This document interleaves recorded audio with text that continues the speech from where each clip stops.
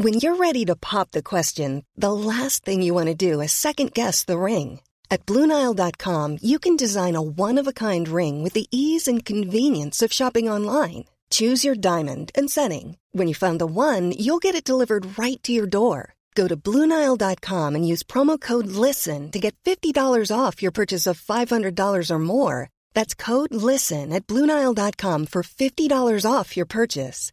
BlueNile.com, code LISTEN. Hiring for your small business? If you're not looking for professionals on LinkedIn, you're looking in the wrong place. That's like looking for your car keys in a fish tank. LinkedIn helps you hire professionals you can't find anywhere else, even those who aren't actively searching for a new job but might be open to the perfect role. In a given month, over 70% of LinkedIn users don't even visit other leading job sites. So start looking in the right place. With LinkedIn, you can hire professionals like a professional. Post your free job on linkedin.com/achieve today.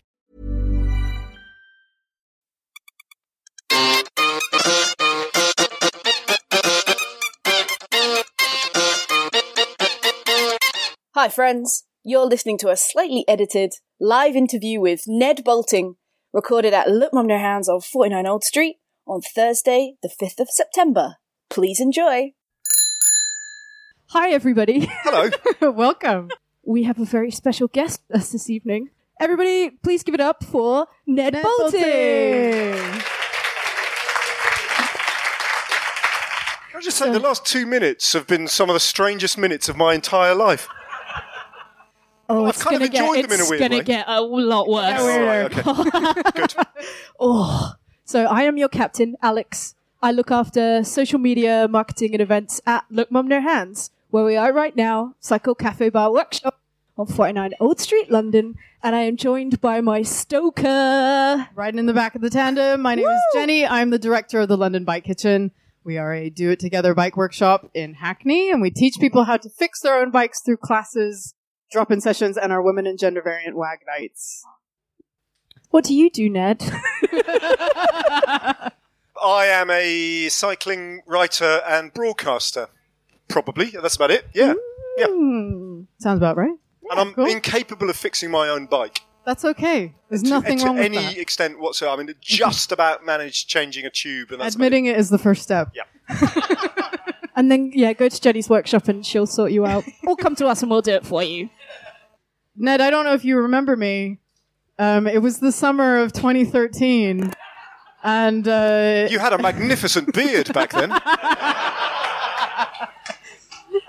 It was the LCC Awards. And London Bike Kitchen had just won a very premature best community project. Look in at London. me in my And suit. look at you in the suit that we ruined. Yeah. With the bottle of non-champagne, whatever it was. That's right. And right at that moment, I'm thinking £24.99 dry cleaning. Right then, in that moment, I'm not thinking about... So, what award did you win? You soaked me in champagne for some reason. I can't remember. Yeah, it was best community project in London. Well done. Yeah, I'd like to point out that was in 2013, so there have been several other winners since then. Yeah, but we're still here. So there you go. There's another slide. There's another picture of the aftermath. Yeah, there we go. I'm not crying tears of joy here. Look at that forced smile. I was like, that is such a hollow smile. You're like... really, really watery, isn't it? Yeah. You pulled it off, Ned, so thank you. And this is just a public apology. However many years later, what is it? For spraying Ned. 5 years later, yeah. Don't worry, for the record, I never took it down the dry cleaners anyway. It just dried. It's probably the last time I wore a suit, to be fair, so there we go. We're all here because we all bloody love bicycles in all different shapes, forms, and sizes. So good on you, everybody, for being into the right thing. Go bikes. Good hobby. So, Ned, I want you to go back. Yes. Can you tell us about the first time you rode a bicycle? Yeah, I can. I can remember it very clearly. And I think that's what, you've really touched a nerve there, because we all kind of have come from different parts of London, perhaps from further afield. We all do completely different jobs. We all have arrived here tonight, and probably the only thing that we all share in common is our experience and our love and our enjoyment of riding bicycles, whether or not we ride them very fast, whether or not we ride them in shorts with a padded arse, and lycra and clippy shoes, or whether or not we just mess around like I do, and the rest, just getting from A to B on our bikes. We all enjoy that bit, but we all have very different experiences of riding, and some of us are interested in road racing, other of us perhaps couldn't give a damn. But I guess that anyone who rides a bike, and I would probably think that's pretty much everyone in this room, the one memory that we all share is that memory that for the first time in your life, whether it was just in the street outside or in the park over the roads, you suddenly felt, to your own astonishment and amazement, that hands that have been holding the saddle, and guiding you up to that, whether it was an older sibling or a parent, was suddenly not there. And you couldn't quite believe it as you glanced back and realised that what was propelling you forward at the age of 4 or 5 or 6 was actually you yourself.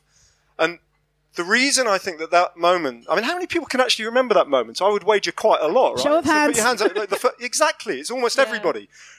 And I think the reason we do remember that, and we don't remember what we had for tea the next day or the day before, is because of the meaning that we invest in that moment and what it represents. And it represents, frankly, nothing short of freedom. It's in your infant life, that's the first moment when you feel, I can ride away from shit. It's like, so long, suckers! I can go. I'm out of here. I'm out of here. And that smell of freedom in your nostrils. And that's why it means an awful lot. And so I do remember it happened in a field in Hampshire in a village called Shedfield, and my dad was the guiding hand. Shedfield? Cool. I imagine there's a lot of sheds. How many bikes do you have? I have an unnecessary amount of Bromptons. You have more than one Brompton? I've got 3. That's too many. It is too many. It is too many Bromptons. I've got 3 Bromptons. I'm opening shortly a Chapter 3 Brompton museum. Yeah. I have the entire evolution of the Chapter 3 Brompton in a shed, funnily enough, at the back of my house. I have got a Boardman. You can see the common thread here. And locked up over there, and hopefully still there, I've got by far my favourite bike. Outside? Yeah, a little bit over there. Ooh, I have got by far my favourite bike, which is just a mongrel, bust-up, beaten-up hybrid of all sorts of different bits and pieces that have been replaced by mechanics who know what they're doing and not by me down the years, and somehow kept on a life support system. And that's by far my favourite bike. I also have a bike that I keep at Herne Hill and occasionally ride on the track, an old 80-pound track bike. And that's it, yeah. So however many that is, 6, something like that. Yeah, I was like, And what kind of type of cycling do you do? Are you mainly a commuter? You're doing a little bit of track, you said. No, I do a little bit of track. I've let it go a little bit. I ride with the old gits down at Herne Hill, on Wednesday and Thursday mornings, increasingly slowly. We race, funnily enough. That's the only time I've ever raced in my life. Racing is an unutterably unpleasant experience. I wouldn't recommend it to anyone. No, but almost all, 98% of the way I use a bike is locomotion. It's to get from A to B. It's by far the best thing in my life, and that includes my children. Ooh. Bikes and children. It's just great. It's a great thing to do. But that process has been quite kind of slow in happening. I think when I first got back on a bike as an adult, so I was one of the many, many millions of people here, as I've described, who rode as a kid, and then as soon as you discover that you're 17 and you're 18 and it's not cool anymore, you forget about it, and then you in your 30s when the paunch is developed and all that, a lot of people are doing that, and you kind of you're forced. Oh, okay, cycling, that's a thing again. And then when I got into it as an adult, I went completely into it very quickly. Very quickly I was clipped in. Very quickly I was in lycra, and I couldn't imagine a bike ride that wasn't fully helmet, mitts, clipped in, shoot, and all that, until someone kind of looked at me and said, "What the hell? You're just actually trying. There is another way of doing it." And then, over a process of a number of years, I kind of de-lycrified my life again and detoxified it to the point where you have to force me into lycra now. It's really kind of, I have an aversion to the stuff, and will only do it on those rare occasions when I have to go on a long ride in the country. I don't like the countryside very much, and I don't like riding in the countryside very much, because people drive really fast in the opposite direction towards you. That does happen in London as well. But So I've got your book. One Wow. of them, right? You've got Yeah. a couple? I've got a few. I've got How I Won the Yellow Jumper. Yes. Yellow jumper, I love that. I was like, that's a different cover. I got told Yeah. off for that, but anyway. Yeah. This one's the pretty one. Yeah. Yeah. Yeah. That's why I got it. I'm just kidding. There is a passage. I'm really enjoying this, by the way, because it's talking about page are you on? This is on page 24. No, I've gone further. I've gone further. He knows. How many pages? Remind me, how many pages are there in total? Roughly? Well, you've got a really big appendix.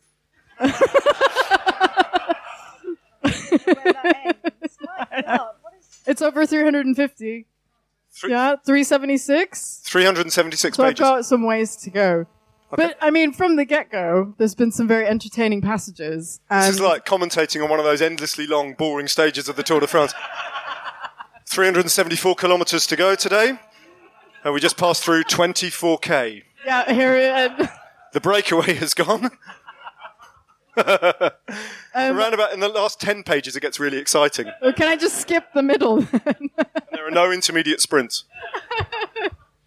I really enjoyed how you talk about how you really didn't know what the fuck was going on. Yep. Because it made me feel better now that this was my first know. year. Yeah, because we don't know what the fuck is going on. My first year watching the Tour de France this year, really. And I'm like, what? Why? Why did they do what? Okay. And then it's like, oh, I'm not the only one, and you narrate it really well. And it's very entertaining. And I picked up on a particular passage where you talk extensively about leg shaving, because I really enjoy. It's weird to me, it's how much my boyfriend loves it, and I'm like, okay, I don't shave my legs, but I'm happy he's happy. But I wanted to read that passage, so people can get a taste of this. Frankly, on that first tour, I was still at the stage where the shaved leg thing was making me writhe with mirth and misunderstanding. I would chuckle at all those smooth-skinned men in shorts all over the place, and I was troubled by visions of them in all their bathtubs, wreathed in bubbles in the style of a Camé soap advertisement, stretching their legs skywards as they glided their razors down their shin bones.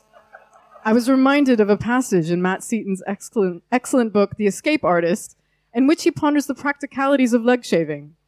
The question for him was not so much why as where to stop. How high should the shaved area extend? Should it stop as soon as necessary at the line of the shorts, creating a hairy trunks effect? Or should it perhaps extend much higher, possibly even incorporating, everything? So we have an audience question. Who here shaves their legs? Good question, yeah. One, Very few. 2, 3, yeah. Oh, it's like shy hand. There's a proud hand out back. There's a proud hand. And then we must ask Ned. Ned? Well, no, I don't. I have on occasion, and I have to say it's incredibly difficult. It takes a lot of talent, actually, doesn't it? And knees are very complex, aren't they? There's all sorts of Angles. Knee bits. Lots of angles. knee bits. I think that's a medical term. There's a knee bit that everyone has, or at least I really hope everyone has. Otherwise, just there's a bony knee bit on either side on the outer knee. I think that's a technical term. That is known as a knee bit. And this is the bit that I have never shaved my legs without cutting. And the first time, I think I describe it in that book, the first time I shaved my legs was actually because Chris Boardman had suggested that we would ride up Mont Ventoux the following day, and I'd had a bottle of wine. So in an Ibis hotel at the foot of Mont Ventoux, at midnight, in the shower, I decided, In the shower. this will take about 5 minutes. I thought you meant the wine in the shower. And, well, exactly, a shower isn't a good idea. And so, but about an hour and a half later, I staggered out like the end scene of Platoon. Just bleeding from it. And the following morning, the legs were just covered in little bits of toilet paper. So I don't shave my legs anymore. I'm more preoccupied with the amount of hair growing out of my ears as my 50s approach. Yum. Yes, you have that to look forward to, potentially. No, then we're on to... What we can go to a commercial break if you want. Yeah. we need to. This is hard, all right? We're going to show a video in a second. We want to recreate the feeling of what it's like to not know, but you're in charge. And so you have to fake it till you make it. You're now a seasoned commentator, but we're going to play a short race on the screen. There's no music, sadly. There won't be any sound, I think. But we have to commentate. You have your printout under the and we've chair. got the This names. is my start list, is it? Yep. Okay. Is that what it's called? It's a start. Yes, Start a start list. list. That's what, start list. Yeah. Start list. And these are all confirmed starters, are they? Yes. You sure of that? All of Right. them are confirmed. Yeah, Yes. they will be there. Right. So, So I'll just be like... It's a very small peloton, isn't it? oh, there we have That's Sidewinder. Sidewinder. It's a beautiful day here on the track. Welcome to Japan World Cup 3, everybody. How are you doing, Alex? I'm good. How are you, Ned? I thought you were going to just take it from there. That's No. Okay. And off. Oh, I can see absolute unit. Oh no, Dick Dastardly. Dastardly's doing quite so well. This is Dick Dastardly coming up first. He's got a new hair. He's got his hair done today. Closely by Sidewinder. And then we have the Barnes sisters coming up behind Sidewinder. Jenny, who do we have there? This is Ninja. Can't see him very well. And who do we have Quite there, good. Ned? Who's that? Is that? Oh, it's Who's the that? unit. You've got it on your Oh, sheet. yeah. Absolute unit. It's Who's that one? Come on, Ned. all right, come on. on. You need a little bit of help here, don't you? Yeah, who's this? Well, number 8 there's triple. I'm going to go straight into horse racing commentary mode. I'm going to give it all this out. Number 9, coming out. Number 9, there's a mecha horse, which is apparently a meme from something on the internet. I was told about it. It felt a little bit old when you explained that to me. they're coming around the bend. Absolute unit there in the middle of the Yeti and coming out. he's got They're over Alex. Beaches Brook for the second time over the Melling Road, and it's all gone a bit Grand National on us. How far is this race? It's a Nobody long really knows. Probably far too long for this section of the podcast. Nonetheless, What's up for Yeti? Yeti's swinging his arm. Yeti's going for it. Sidewinder is kind of but- keep it. Iron the Walrus is coming up. so with one furlong to go and the bunch still together, we'll go to a short break. Dick Dastardly is losing it at The the Barnes front. sisters are pulling out a stretch. The Barnes Are they sisters fighting? are stretching Are out. they fighting? Yeah. Mecha Horse is throwing up. Mecha Well, that's clearly the commissaires are going to have to look very, very closely at that. That is feeding in the final. Number 8, though, triple threat. Triple threat. Just coming off the wheel, and triple threat takes the win. Did that really just happen? Yeah. And it's quadruple threat for the win. Well done. Well done. Well done, us. I was going to say, did you have tips for commentating? Oh, yeah. Do you have 3 tips? Well, I it's don't think we did very well there, yeah, but what's we good tried for our very commentating? damn best. It's quite helpful to when that just one person talks at any given time. Oh, shit. It adds to the atmosphere. Yeah. Drink then.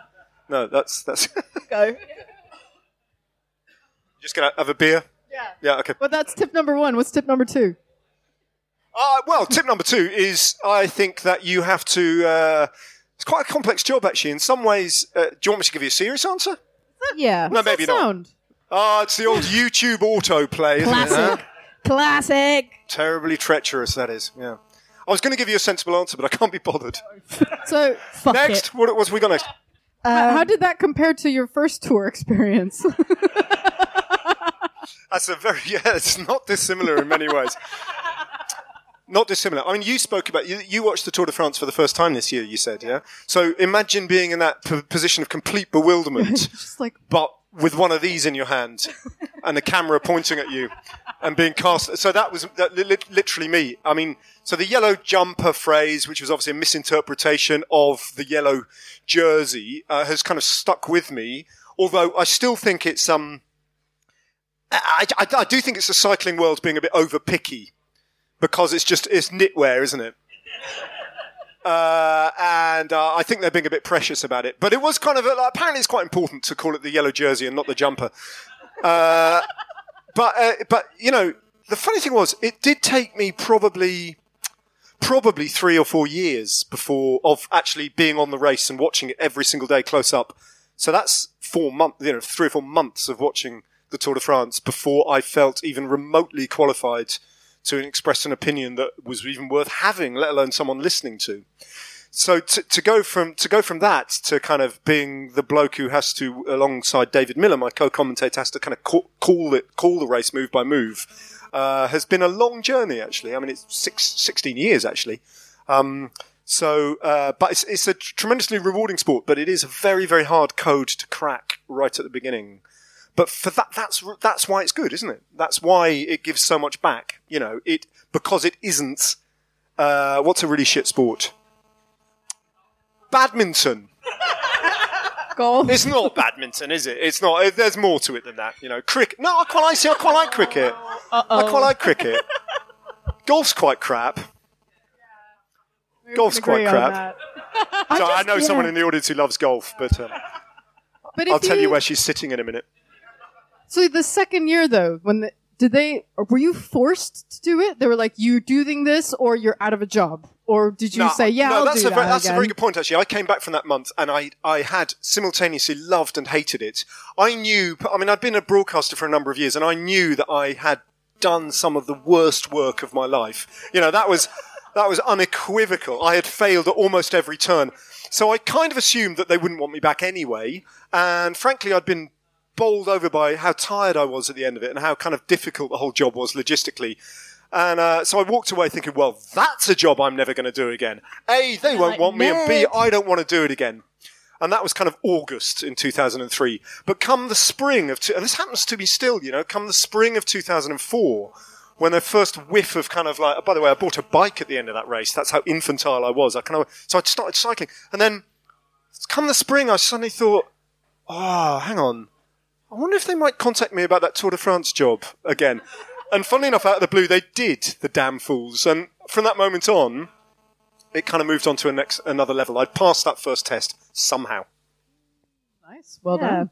My question was, do you place bets on the tour? I don't. I know a co-commentator who I work with occasionally Who does?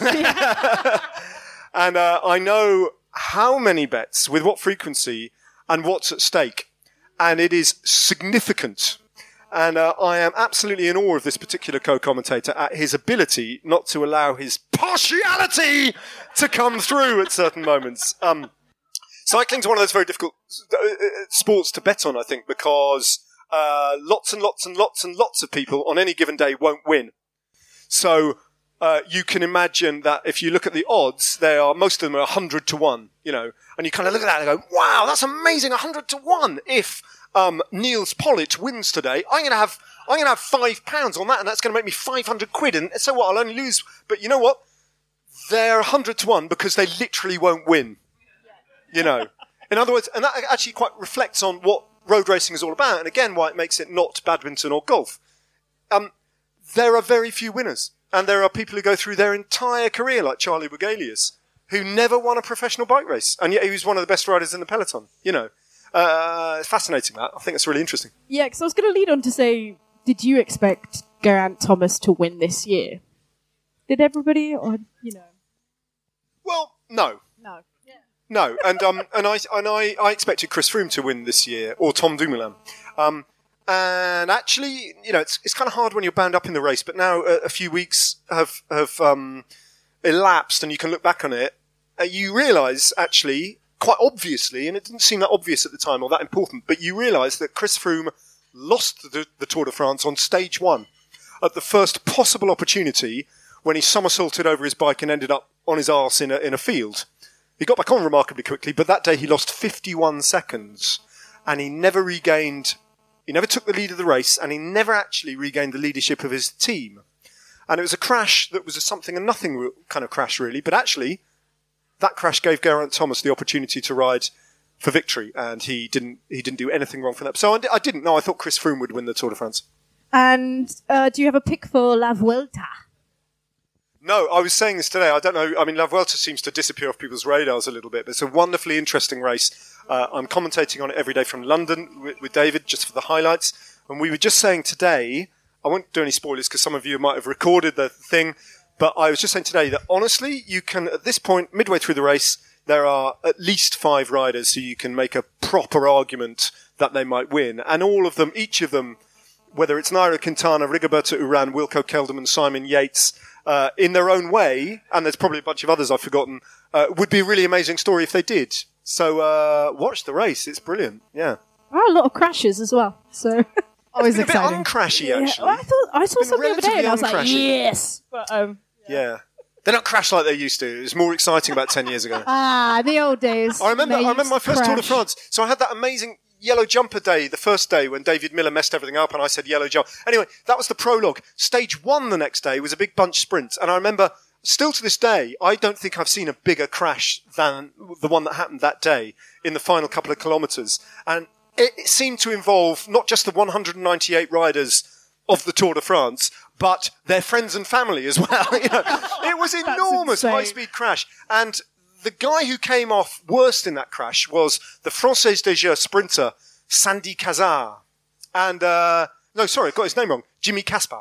Jimmy Casper basically lost half his arse that day. I have never seen skin loss like it. And he continued to the end of the Tour de France that day, on that race, with just enormous amounts of skin missing from his backside. It's probably lighter, so it's probably faster. Yeah. Well, yeah, a little bit. I saw Shave it off. him last year on the Tour de France. He's not lighter That's anymore. hardcore shaving. Well, we knew you'd be a pro at live shows because you've got a new one coming out now. But you did one previously. Sorry, I Your did a what? live show. A live show, yes. Yeah. Yes, that's right. What was it like the first time you did a live show? You've done Bikeology, haven't you? Yes. And Yes. you had another one after Bikeology, I think. I did like all good hamming, jobbing actors do. You do one show and you tour it, like comedians, and because it's kind of stand-up comedy. You do one show and then you do it again. It Exactly saves the having to same. write a new show. So you squeeze a bit more life out of it. And I toured that show over 2 years in the autumn, last year and the year before. And I think we did more than 40 shows, one way or the other. But it is kind of just me and a bunch of stuff and video, a bit like you're doing with kind of like pictures and videos and bits and pieces like that, in theatres. But this year, I kind of figured out from touring my last show that actually what people, and I guess the reason I guess a lot of you are here tonight, kind of really want to remember and talk about and reflect on and laugh about is the Tour de France, because it draws people in a way that kind of nothing else does in the cycling world. It's like this giant sun in the middle of the solar system and everything else revolves around it. And it's just the way it is. So I've kind of distilled the essence of the comedy that I feel about cycling with all the weird digressions and historical references and bits and pieces down to the story of this year's Tour de France, which I kind of retell in a rambling, chaotic manner. Ev, we have a slide. You have a slide.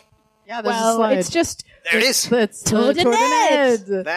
Not nicked at all from Kraftwerk. no. 21 stage Kraftwerk? Grand Tour with all the boring bits cut out. There you go. And that's it, yes. And it starts at the end of You're September. kind of all over. September. You're like all over the place. You're touring it everywhere. Everywhere except for Wales. Because what do they know about cycling? And I want to ask if you didn't know anything about the tour, like maybe us, but you liked bikes. Is it still worth going to your show? No, not okay. really, no. Cool. All right, next. only hardcore roadies who shave their legs. You like checking legs You at would the do door. like a shaving leg But workshop. you're not gonna- There's no live leg shaving. Although if that brings in the floating punters and fills up the last 10 seats in the auditorium, I can always introduce it. Yeah. What else do you have coming up? As if you don't have enough on I'm your more worried plate. about what But- you've got coming up, to be perfectly honest. Well, Tomorrow I am commentating on the Vuelta, and I will be for the foreseeable. I'm doing, if anyone's interested, I don't know if, are there still tickets available for next Monday? I don't, possibly. That, I'll mention that in a second as well. So, this Monday, you're right. That's quite close, isn't it? In 5 days' time, I'm testing the material that I have kind of written, but not memorized at all for this show. And I'm doing it in front of a live audience in South London at Stanley Halls in Norwood. And tickets are still available, a few, so do come along and please pack the place out and tell me if they're terrible ideas. I'm doing that on Monday. We'll be there. No. Okay, you're very welcome. Taking notes. And then so an event has just talking about Wales. An event has just been announced today or tomorrow or something, or very soon. That we are doing. I am interviewing Geraint Thomas in Wales, in Cardiff, in an arena, the Motorpoint Arena. So, kind of cycling has now gone arena big. Which is a kind of huge thing, really. And I think probably, I don't know if there's any Welsh folk here, there probably is, but I don't think, I'm certainly not Welsh, and I think in our London bubble, I don't think we quite appreciate what an impact Thomas's achievements have made in the country of Wales, and quite the status he enjoys there. So that would be interesting, yeah. That sounds amazing. Any more books? Yes, I've got a book coming out in the winter about darts. Darts? Yes. That is just a curveball. The sport that makes grown large men cry. The sport that makes grown large men cry, yes. with one really muscly arm. Yeah, it's my favourite. Quite genuinely, it's been a passion of mine for a few years. I absolutely love the sport. I broadcast, I go and do it. So, and also it is the furthest removed from cycling that I could possibly get to and still roughly be within the sporting spectrum like that, because cycling's played out over 200 kilometres and mountain ranges, and darts is just under 7 foot. Like that. But the same anti-doping procedures are applied. Well, I think we're going to have to get serious now. Yes. Put you in the hot seat. And we wanted to talk about women's sport. Yes. We feel it needs better coverage, better opportunities, more diversity, and we wanted to ask you, what do you think you can do to help the scene, but then also what we can do and what all of us can do? That's it's a very good question. It's a really important question, actually, because the cycling world is completely unbalanced. You know, the professional men's peloton bears scant relationship, frankly, with the women's peloton. If we're talking about road racing, it kind of equals itself out a little bit in the Olympic cycle, where women's track racing, but it's only once every 4 years, does enjoy a similar-ish, if not parity, you know, sort of status with the achievements of the men, at least in this culture, it does. So that's a kind of slightly separate issue, but I think you're probably talking about women's racing, aren't you? And you know, where's the women's Tour de France? Where's the consistent presence on TV and all that sort of thing? I think there's a lot of misunderstanding in this debate that I've engaged with quite often, because people quite often ask the media, well, what are you doing about it? To which the easy reply is, I'm just a hired hand. You know, I don't buy sports rights. You know, it's not down to me, actually, in any sense. I can go onto forums like this and I can implore people to get on board. But if you take a broadcaster like ITV, for whom I do most of my broadcast work, they're a business, right? And they are only going to invest in a sport if they can sell advertising space around it and enough eyeballs get on board to watch it that it's worth their while. They have no motive beyond that, frankly. They're not interested in PR. They're not there to support women's racing unless it serves their cause. Now, interestingly, and this is really interesting if you think about the way forward and the path into a better future for women's cycling, ITV, through no motivation other than making money, I suspect, bought into the women's tour, the week-long race in the United Kingdom from the word go, and gave it similar status to a lot of the men's racing that they show. In other words, hour-long, nightly, daily highlights, and televised it. A race that hadn't existed, was dreamt up like that, and ended up in its first iteration on the telly every single day for 5 consecutive days. That's quite an achievement, actually. And in those opening couple of years when Marianne Vos and Lizzie Deignan were winning the race, it made a big impact, and ITV were extremely pleased with it in terms of what they got out of it. I think the interest might have dipped a little bit it's still good, but I think it might have just kind of the novelty values worn off a little bit. But what it suggests to me is that creating a bespoke event for the women's peloton is the way forward. Not aping the men's calendar, not doing, this absolute car crash of an event that the Tour de France insist on bolting on to the month of racing that they have called La Course, which is, they cannot make it more obvious, ASO, that this is something they're not interested in. We'll shunt it around the calendar. We'll have a crit race on the Champs-Élysées that no one watches. And then can we just do it up a mountain and hope that works and all that sort of thing? It felt very one step forward and 2 steps back when they reduced it from 2 to 1 day. Yeah. It was like... Well, they don't... why? The desire isn't there, I don't think. The desire isn't there. Tour de Yorkshire, which is actually also an ASO race, are doing it slightly better. They've grown their women's... I mean, there's absolutely no reason in my mind why it shouldn't be 4 days like the men. Yep. But you know what? I don't think that's the future for women's road racing. Being the support act earlier on in the day, in inverted commas, for the men's race, that's not what it's about. It's about the standalone, particular races with their own identity. Like, if you talk to anyone in the women's peloton, the biggest race in their calendar is the Giro Rosa in Italy. Has anyone seen any footage of the Giro Rosa? It doesn't exist. And if television isn't there, the race doesn't exist. But that's the one to invest in, So how do you grow? I don't know. I think, so we touched on earlier, I was trying to think about genuinely practical suggestions and a thing that you could maybe do and attract sponsors to. And I can only think about the UK market. So here's an example of what might be possible. There are genuine stars in the women's track scene in this country. Always have been, probably always will be, like the likes of Katie Archibald, Eleanor Barker, and Laura Trott, to name but a few at the moment. And there are some internationally recognised stars as well, like Kirsten Wild. Marianne Vos could be approached and probably would come on, and and that's just scratching the surface. Why don't we have a couple of days at the London Velodrome of just women's racing? Just build a women's 6-day, rather than that kind of, and that would be a little thing that would stand alone and might have its own identity separate from the men and might be a phenomenal success. I think the tickets would be easy to sell for the live event, and if it's a full auditorium, you've probably got a chance of getting a broadcaster interested as well.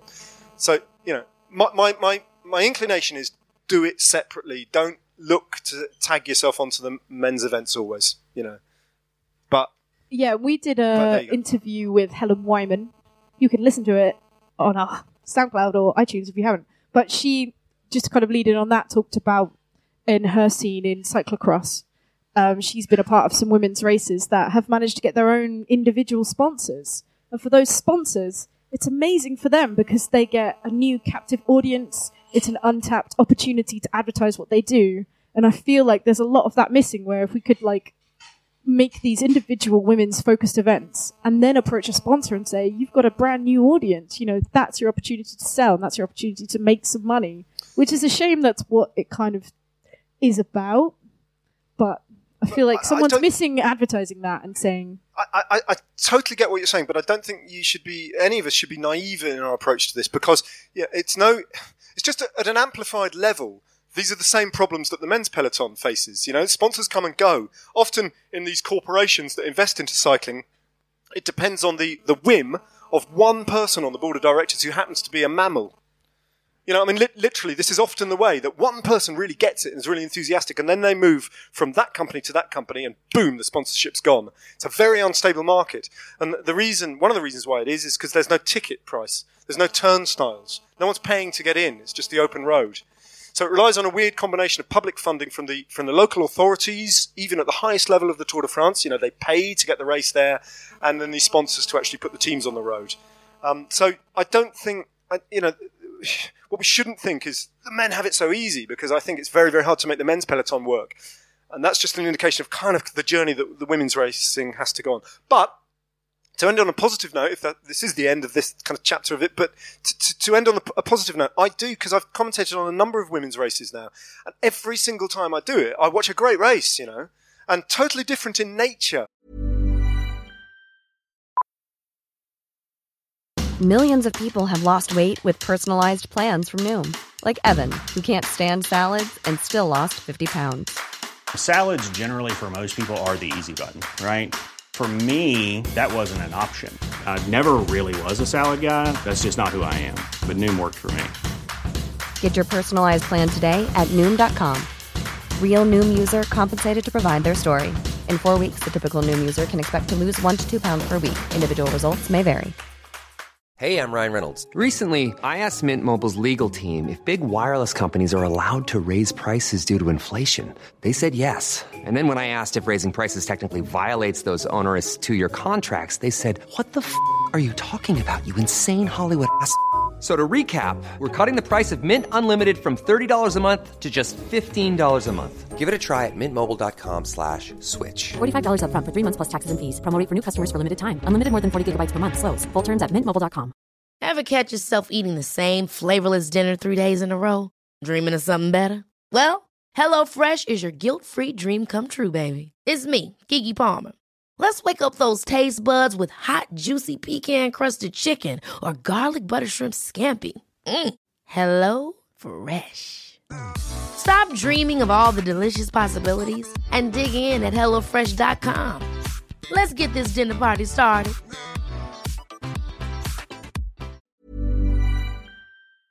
And characteristic from the men's race. And by that I mean in a good way. Because the women's peloton isn't as big, and the standard, in terms of the equality of the standard, isn't as high, it is less controlled. And one of the real problems about the men's peloton is that it is too controlled. Sky the race to death over and over and over again. And you see that much less with the women's peloton, where, all right, you get your dominant teams, but within that, other teams are able to express themselves and individuals come to the fore. And I think that's a pattern that you see quite often. So it's bloody good racing. And that is a real positive that I think the women's peloton need to work on and sell, you know. What about things that we could do? I mean, is it worth contacting sponsors to encourage them? Like OVO sponsors the Tour of Britain right now. And the women's race, I think. And like, you know, what if we all just decided to change our energy company to them? Like, I'm doing it because you're doing good things. When you say what should we do? What do you mean by we? I mean, everyone here. Everyone here. You know, we all can do something. Well, we need to encourage every female we know to ride a bike. Like, that's a really good starting point. You know, it's still a majority male activity. I mean, riding around London, it's still. Perhaps it's changing. I don't know what the figures suggest, but it's still. It's not. You know, it's not. It doesn't. So more women need to ride. So we need to kind of like get that message out, and that I think, because I'm fed up with. I don't even know how to advance the debate about accessing that section of that 95% of the population of this country that doesn't touch a bike. I don't know how to do it anymore to reach out to them. I'm kind of like, but so then you have to go back to the micro level. And spread the word amongst your associates in a human one-to-one way and kind of like germinate it from there. And I think that can have an effect. In the workplace, I think it's really important. We all, you know, some of us at least have jobs. I don't really. I'm just making it up as I go along. But I think that's where it starts, at a really kind of basic level. And I think if more women get on, I mean, that's how lots of people get sucked into following road racing, like your good self, you know? So that's where it starts, I think, actually turning the pedals again.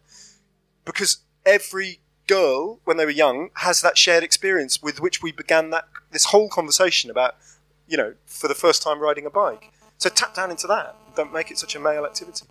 And try to watch races when we can, even though sadly most of the time they put these women races on, you can't really watch it, but I'm going to do my best. I always try really hard here as well at Look Mum No Hands to screen it, but sometimes it's such a nightmare to screen it. You know, you have to go on some silly website and use some like portal thing. The dark web. A dark web women cycling. Get that good shit. It's hard, but yeah. You make a very good point. I remember doing an event similar to this. Well, not that similar to this actually, but with Lizzie Armitstead, as she was a number of years ago, and I said to her, "Do you sometimes just get back to your flat and actually stick the DVD player on or get the telly back on and actually just watch some of your races back to relive those moments of glory?" And she went, "No." And I went, "Why?" And she said, "Because they weren't bloody televised. There are no pictures, you know." Which is kind of like a really quite sobering moment. I thought, well, yeah, she's absolutely right. So, yeah. I think we're now for something a bit easier. If we have a slide. It's your Twitter page. Twitter tells us that you live in Lewisham. I do live in you Lewisham. Do? Yes. Confirm or deny? Yeah. I live in Lewisham. Yes. Yeah, I've lived there for a long time. How do you feel about cycling in London? Commuting around? Passionate. Yeah. You love it? I absolutely love it. Like I said, the countryside doesn't do it for me at all. No. I love it. I mean, God, it's got its faults. And yes, the Sustrans network is ridiculous, and the quiet ways are almost lethal at times. And yes, the flipping segregate, the stretch along the embankment is at 5 o'clock in the evening, full of idiots coming towards you, racing to get back to Surrey. So it has lots of flaws, but you know what I love about it is that I think you used the word earlier on about diversity, and it gives me great pleasure when I come to stop at a red traffic light. Does he get a cheer for that? Oh. When I come to well stop, done, Ned. When I come to stop at a red traffic light, at one of those very motorist-free stop zones, where you seldom get motorbikes. And when I pull up at one of these red lights, particularly at kind of like, 5 o'clock in the evening or 9 o'clock in the morning, and there are a shitload of cyclists. I mean, so many more than there were 10 years ago. So many more. It gives me enormous amount of pleasure to kind of like just stop and look from side to side and look at everyone, the way everyone's kitted out, because no two people are identical apart from all those idiots who live in Surrey. Apart from them, everyone has got a bit of flair and individuality about them. And I really like that because, that is a kind of bespoke tailoring thing that goes on there that I really admire. And then everyone gets slightly weirded out because I'm staring at them. The idea you like... Yeah. Why can't we have conversations in those moments? I try and strike up conversations, but it never goes well. It literally never goes well. How? I want to know what you say. Are you just like, hello? Well, no, I comment. Do you like bikes? Or are you like, who's on the telly? What do you think about advancing women's cycling? Oh. The car just slowly winds the window up. We have another slide, Ev. So you quit the Metro. Yeah. Do you remember this tweet? This is like last week, wasn't it? Yeah, this happened a couple of weeks ago, didn't it? For the last 5 or 6 years, I've been writing during the Tour de France a column for Metro, which is that newspaper that you get on the tube and then leave on the tube. But it has a massive circulation. It's a big organisation, and I like writing. I liked writing that column. The people who edit the sports pages are real advocates of getting cycling onto the back pages, actually, and so this is quite a difficult thing to do. But they're a different arm of Metro, just joined in this totally endless, seemingly unstoppable barrage of ill-informed and frankly dangerous dog whistling in the mainstream media about cycling. Which and the reason it's kind of like really got my goat is because of my lived experience as a cyclist, and all of our lived experiences, I imagine. The danger that we feel on an almost daily basis from the aggression that is meted out our way, whether it's verbal or physical, is no laughing matter. And I can't remember the real nature of the tweet, but they misinterpreted some near-miss flipping situation. I think that was it. And they did the kind of classic victim-blaming thing about the rider who was literally nearly taken out by a left-turning truck, should have been aware of what this vehicle was doing. No, I don't know. Did anybody here see this? Yeah. So it would have, yeah. And it was just one of those moments where it was a straw that broke the camel's back. And I knew that sooner or later I would be at an event like this, possibly doing a Q&A, and someone would go, "What do you think about your employers?" And rather than let that happen to me, I decided to let it happen to them, actually. And I resigned. Well done. Which means that at the moment I haven't got a newspaper to write for. Does anybody here write a newspaper? Yeah. That's good because the Metro's owned by the Daily Mail. We have another slide, Ev, if you can get the special slide. Special slide. I saved it as a PDF by mistake. So there's a new law being bandied about dangerous cyclists. Today they dropped plans to include cyclists and other vulnerable road users in a... I just saw on Bike Biz they dropped it. Yeah, I scribbled that real bad. But they dropped it today, actually, I saw on Bike Biz. Just look at this. They dropped Look at this image. What? What am I looking at? We're looking at a dangerous cyclist. This is a dangerous cyclist. Yes. It's actually Is he having dangerous thoughts? Yeah. It's from, which we're going to go on to next, but it's from Richard's bicycle book. Yeah. But yeah, I just love this image. But we wanted to know your thoughts about this law. But and also dangerous cyclists. Yeah, they dropped it today, so we were like, damn it. Do I tear this up? Throw it away, yeah. We just wanted to jokingly ask you, what do you think about dangerous cyclists? Well, they dropped it. Yeah. Well, so a thing that was a thing isn't a thing. Yeah. Okay. But What you're talking about is thing. changing the law to make a bespoke law about the terrible dangers of cyclists running you over. Yeah. In reference to the lady who was killed by the guy riding the fixie. Yeah. Well, actually, I mean, this may or may not chime with your thinking and might surprise you. I think that's okay. I think that's fine to change the law, actually. It probably needed updating. What isn't fine is the endless bloody attention that was paid to this one particular case. You know, very, very specific bits of hugely irrelevant law that get activated once in a generation, like this one is, are constantly being updated and changed, and no one pays a blind bit of attention to them. It's probably for the right. We're constantly moving and, you know, bettering the law and refining it to keep up with technology and all this sort of thing. In this particular case, it seems to be the easy thing to do for the media is just to write a bloody clickbait story about it. And again, it comes back to the Metro story, doesn't it? So, I mean, I don't object to it necessarily per se. It's just irrelevant. It's just irrelevant. Agreed. Okay, back to the Richard slide, Ev. Pretty please.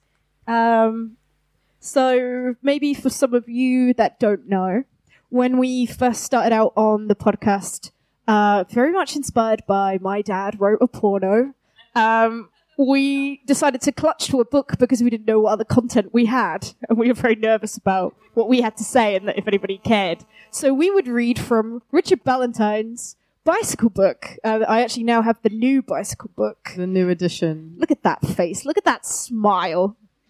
And so we would read excerpts from Richard's book, and we found that a book written in the 70s still was relevant to today, which was just really fun. So now, Ned, you were going to read from this book for us. It passes. Wait. But before you start, though, again, referencing your book, you said that one of the trickiest things on camera is the art of looking pleasantly interested in what the other person is saying while not actually looking at them.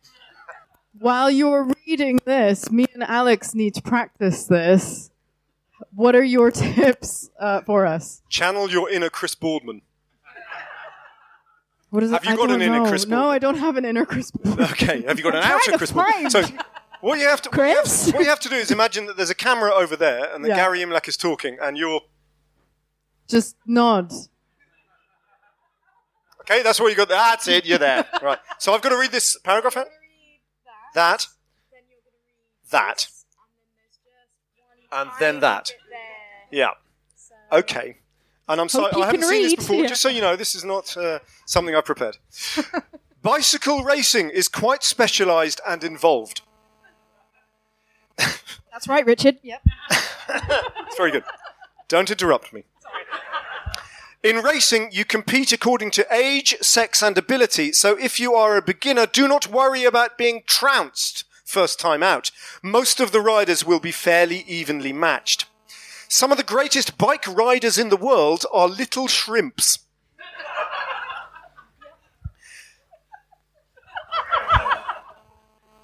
The less weight to lug around, the better. Big people are not excluded either. Cycling has always been tremendously diverse. It's on downhills, they generally have the edge. He really gets it, doesn't he? Oh, Richard is the best. They generally have the edge. What counts in the end is fitness. And heart. There's the psychological aspect. Bike racing is an extremely rigorous sport. In skiing, running, football, and most other sports, he couldn't think of any more, when you are finished, you drop. It's not really true, is it? when you're finished in football, you just walk off Just into a have an dressing room, have a orange. shower, and get into a Maserati. Oh no, that's David Miller. On a bike, a lot of weight is supported by the machine, and only a small amount of energy is required to maintain balance. This is going somewhere, I hope. It is quite possible to run your body to the finish and beyond. Well, it'd be really weird if you stopped at the finish and not beyond. Imagine the entire peloton in a bunch sprint getting to the finish and stopping! To the finish and beyond, so that when you stop, you are unable to stand on your feet. This is true, actually. Any serious racer has to keep fit. With a year-round physical conditioning program. And then the final sentence you'll be glad to know. The thing about riding as a racer or club rider is that the business of riding, turns the page, pure and simple. That didn't make sense. I'll try again. The thing about riding as a racer or club rider is that the business is riding. Pure and simple. It's all down to you and a bike. And this is the conclusion he reaches on page 216.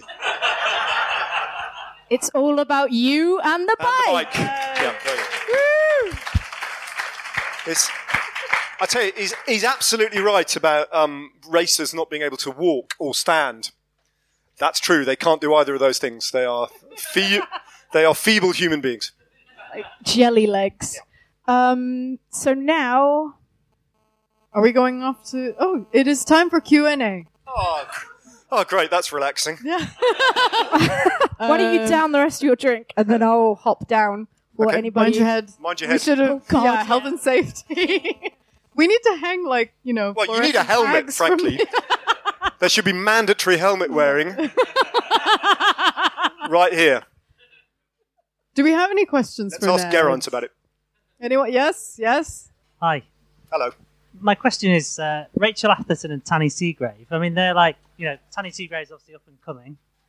Rachel Atherton's going for the World Champs this weekend, and she has to rely on all her social media coverage, which she does a very good job of, as do her team.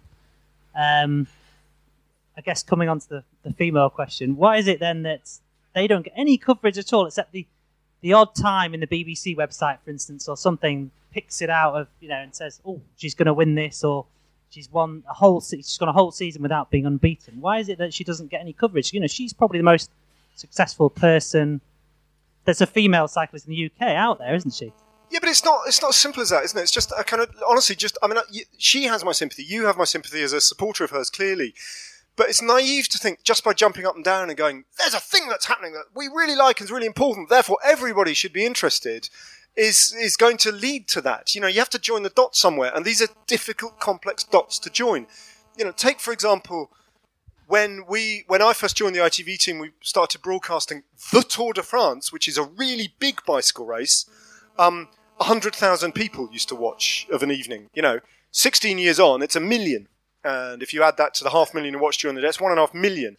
That's a big growth, but there are good reasons why that's happened, and we can all figure them out for ourselves in this country. But outside of that, sometimes races barely move the dial. The Vuelta, thank you for anyone who's watching it, but it's a loyal and very small audience. Those are the people, they are the initiated. And we're talking about the Vuelta a España. That's a grand tour.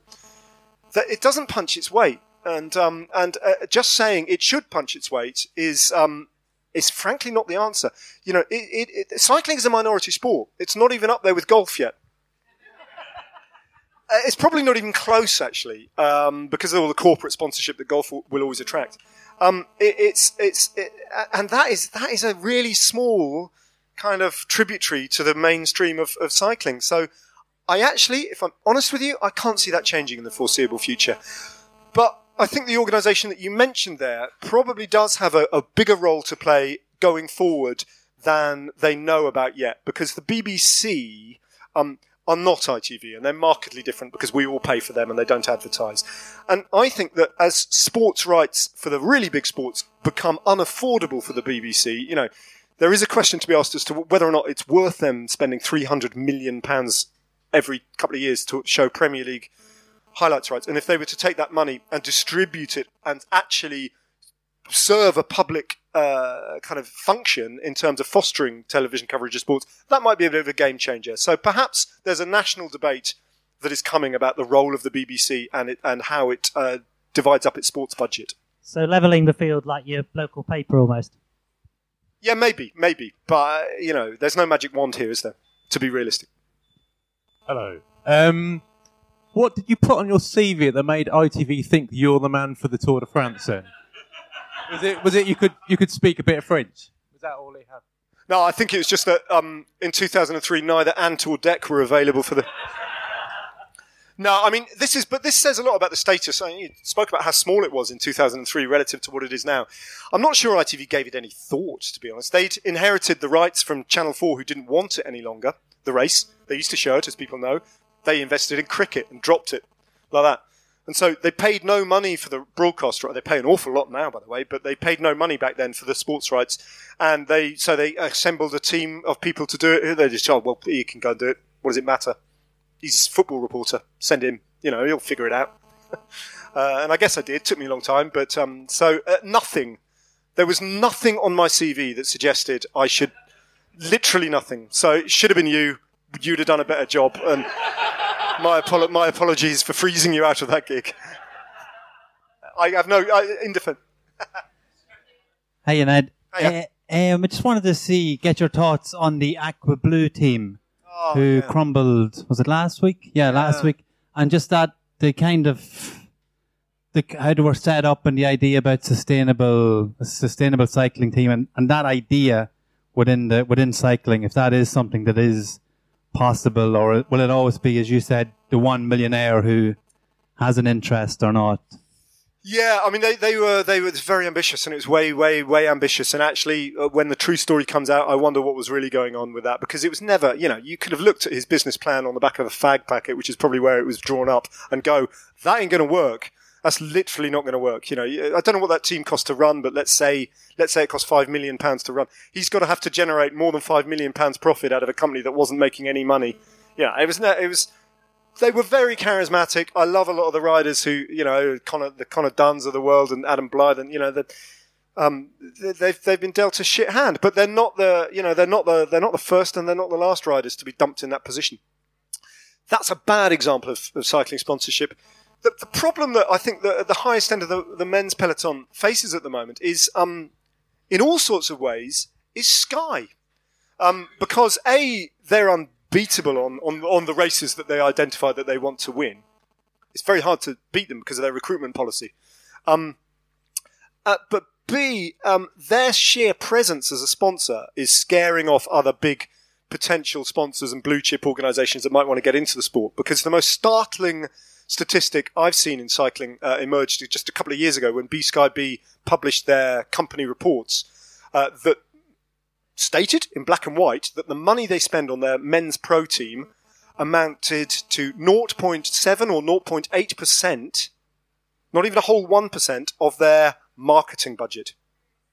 Not their budget or their turnover, their marketing budget. So the money they spend on that team is spare change that they find down the back of the couch. Quick Step, yeah. Oh, no, they do. They have a budget that's close to Sky's, I would imagine, if not. Yeah, they do. They pay big money, Quick Step. They're a massive team.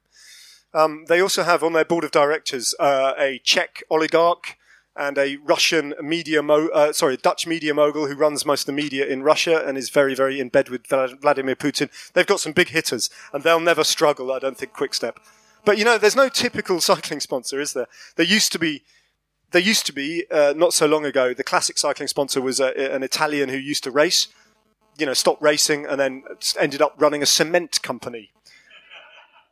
Or Grouch, or something like that, or the best one of all was the French team Agritubel, which was French agricultural fencing world tour team.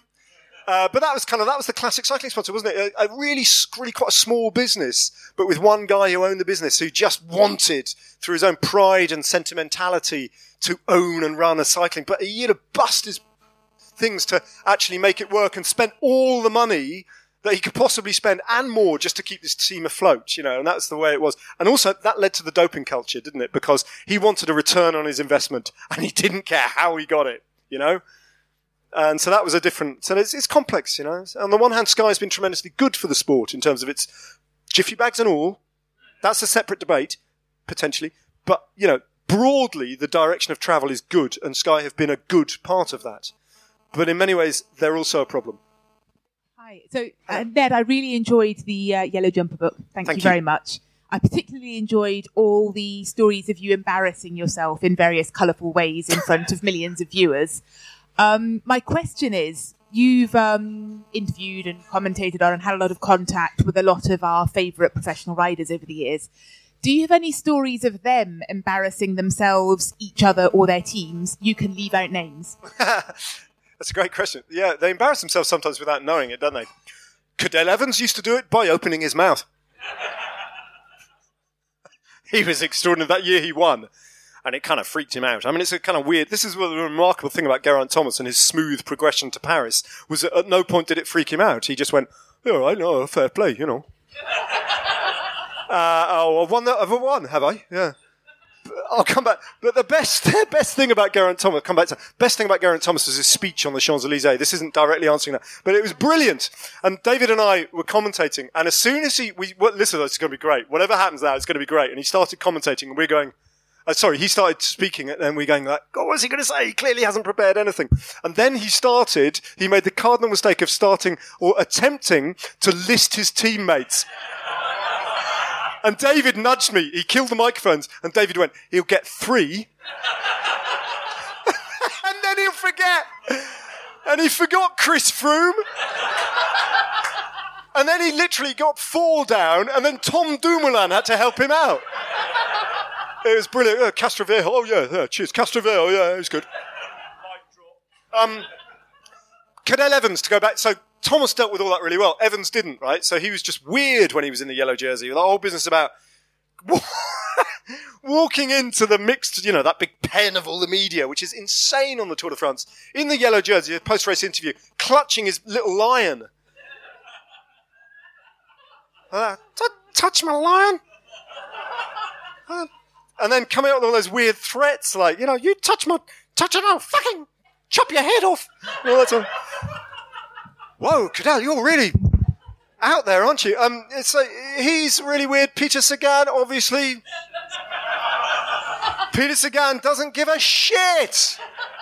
Doesn't matter to him because he's Peter Sagan. So he goes back at the end of the evening and says, I didn't do very well today on my bike. I only finished second, but it doesn't matter because I'm Peter Sagan.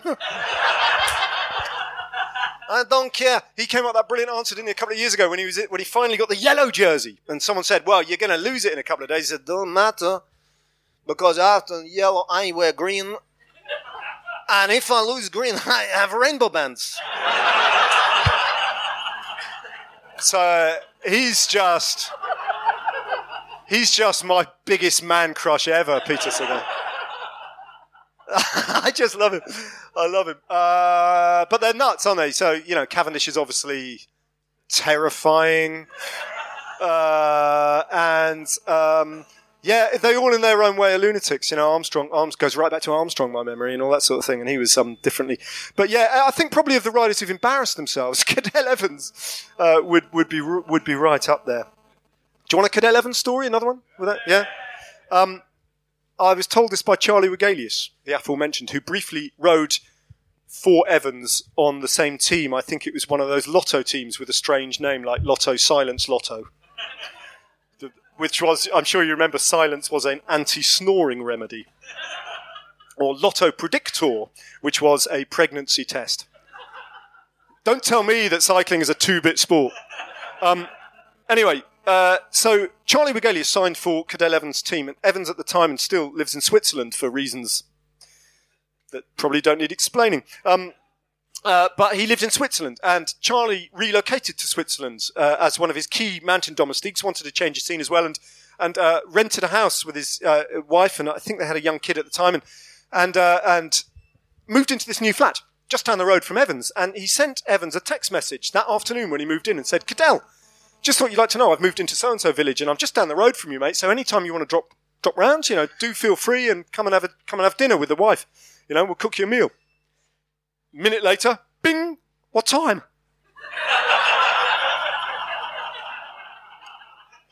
What we got in the fridge? Just moved in, so rustled up a lasagna or something like that. You go, I don't know, 7:30. Cadell, maybe boss. Because he was after all the boss. So, ding dong, 7:30. There's Cadell Evans standing there, and in Charlie's words, he's wearing a suit and he's clutching a bottle of wine like that. And he walks in, and the first thing he says to Charlie is, "This bottle of wine, Charlie, it's the most expensive bottle of wine you'll ever see."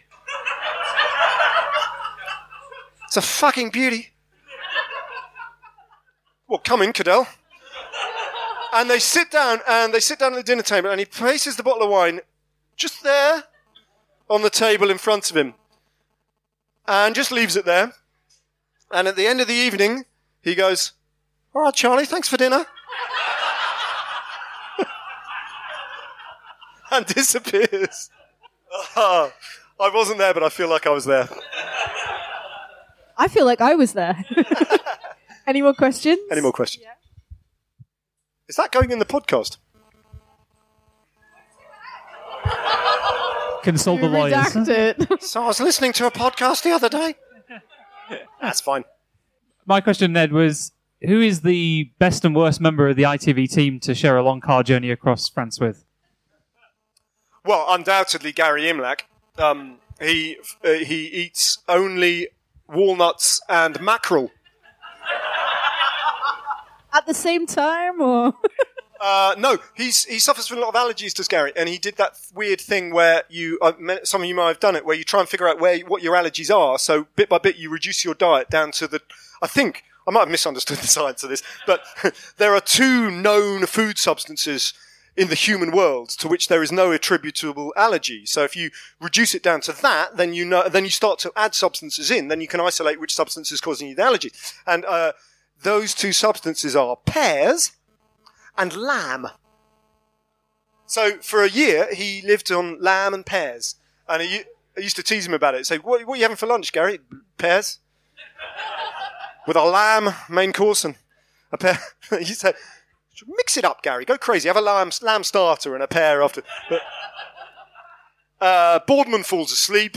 Miller is still stuck in 1994 in more ways than one. So he plays Eurotrance music and puts on some of his Chapter 3 shades and, all that kind of thing. So basically, they're all a complete pain in the arse, except for me. I'm great. Great company. I don't shut up, but I'm great company. So you mentioned Chris Boardman. He is sadly leaving ITV Towers and moving on to other things. Who's going to take his place?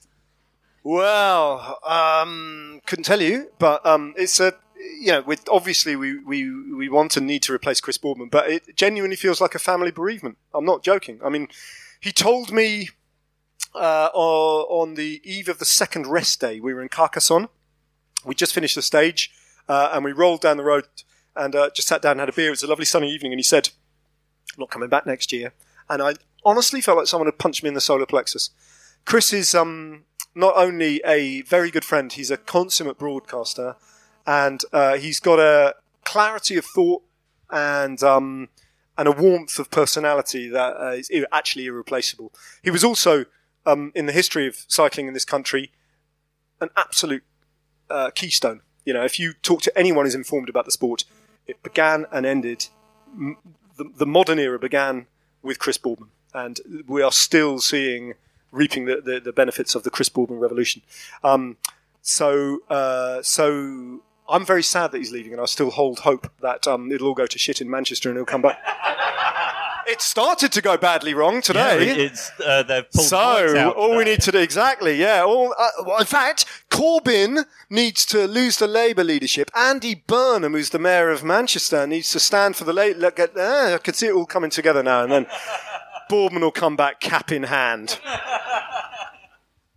With all his podcasting and atoning, do you think there ever will be a place for Lance Armstrong in cycling again? I've got a question for you in a second. I don't care. I don't really care about Lance Armstrong. I find it kind of like baffling his enduring fascination for people, actually, on both sides of the coin. Some people love him, actually. You know, there's a big constituency of people who kind of are still fascinated and actually quite admire him in a weird way. There's stuff to admire. He's a human being, you know. He is. I mean that genuinely. He's a human being, isn't he? And you can't just, you know, the world isn't like that. He infringed in certain ways, and some people will want to never forgive him. Others will, you know.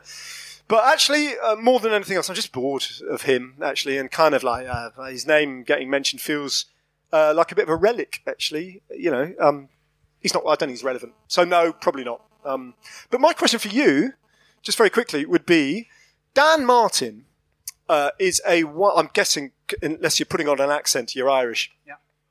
Dan Martin won a stage in brilliant fashion, and there's lots to admire about Dan Martin. Is he Irish? Oh, he's Birmingham, isn't he?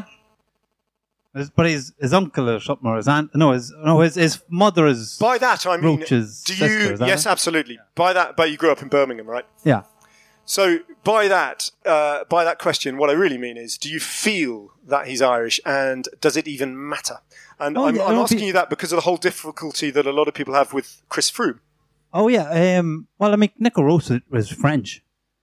I mean, we don't really have, like, Sam Bennett is probably one of the only, and Philip Dagenham was it for Sky. Like, if they wear the jersey, like, that's, you know, and they feel like, well, there's plenty of people over here in London who are second generation or whatever like that, Irish, and really they've all been born here, but they really identify as Irish. To me, I don't care. Like, I'm not really that nationalistic or patriotic in that way, but I do find it fascinating with the Chris Froome stuff, I suppose. But equally, I don't think Froome he doesn't seem to identify himself as British, whereas Dan maybe in some way does, to some level, identify as Irish. I don't know. I think that's very true. I think, you know, Chris Froome's in Britain for the first time in his life this week, isn't he? It turned out, so this is what it looks like, eh? I'm being mischievous. I think we're probably in agreement, and many people in this room would be. For me, one of the great joys of cycling is you don't follow teams. No one follows teams who really get cycling, I don't think. And you don't follow nationalities particularly either. You have individuals who you kind of look out for, and individuals who you really, really wish ill on. And that's what makes cycling tick. And that's why it's a better sport than... It's better than that. It's better than that. Okay, now we're going to play Pass the Parcel. Game time! Who came last time? Adults love to play kids' games, so you can start. Yeah, this is how we're going to end it, basically. Thanks, Ned.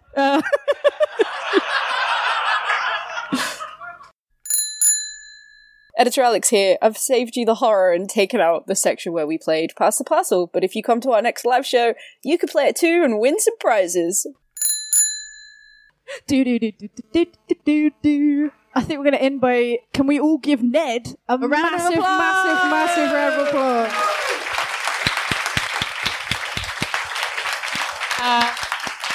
And I'd like to say, give yourselves one. Thank you so much for coming out. Me and Jenny really appreciate it. Thank you so much for coming to this stupid thing that we do. It means a lot. It does. So yeah, everybody, thank you so much. Thank you. Thank you.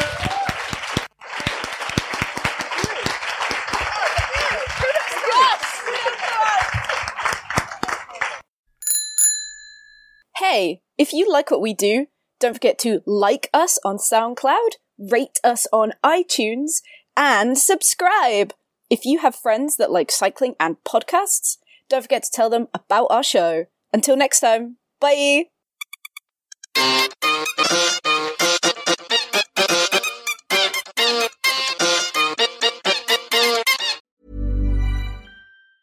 Even when we're on a budget, we still deserve nice things. Quince is a place to scoop up stunning high-end goods for 50 to 80% less than similar brands. They have buttery soft cashmere sweaters starting at $50, luxurious Italian leather bags, and so much more. Plus, Quince only works with factories that use safe, ethical, and responsible manufacturing. Get the high-end goods you'll love without the high price tag with Quince.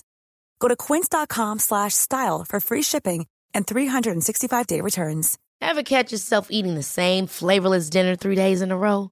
Dreaming of something better? Well, HelloFresh is your guilt-free dream come true, baby. It's me, Keke Palmer. Let's wake up those taste buds with hot, juicy pecan-crusted chicken or garlic butter shrimp scampi. Hello Fresh. Stop dreaming of all the delicious possibilities and dig in at HelloFresh.com. Let's get this dinner party started.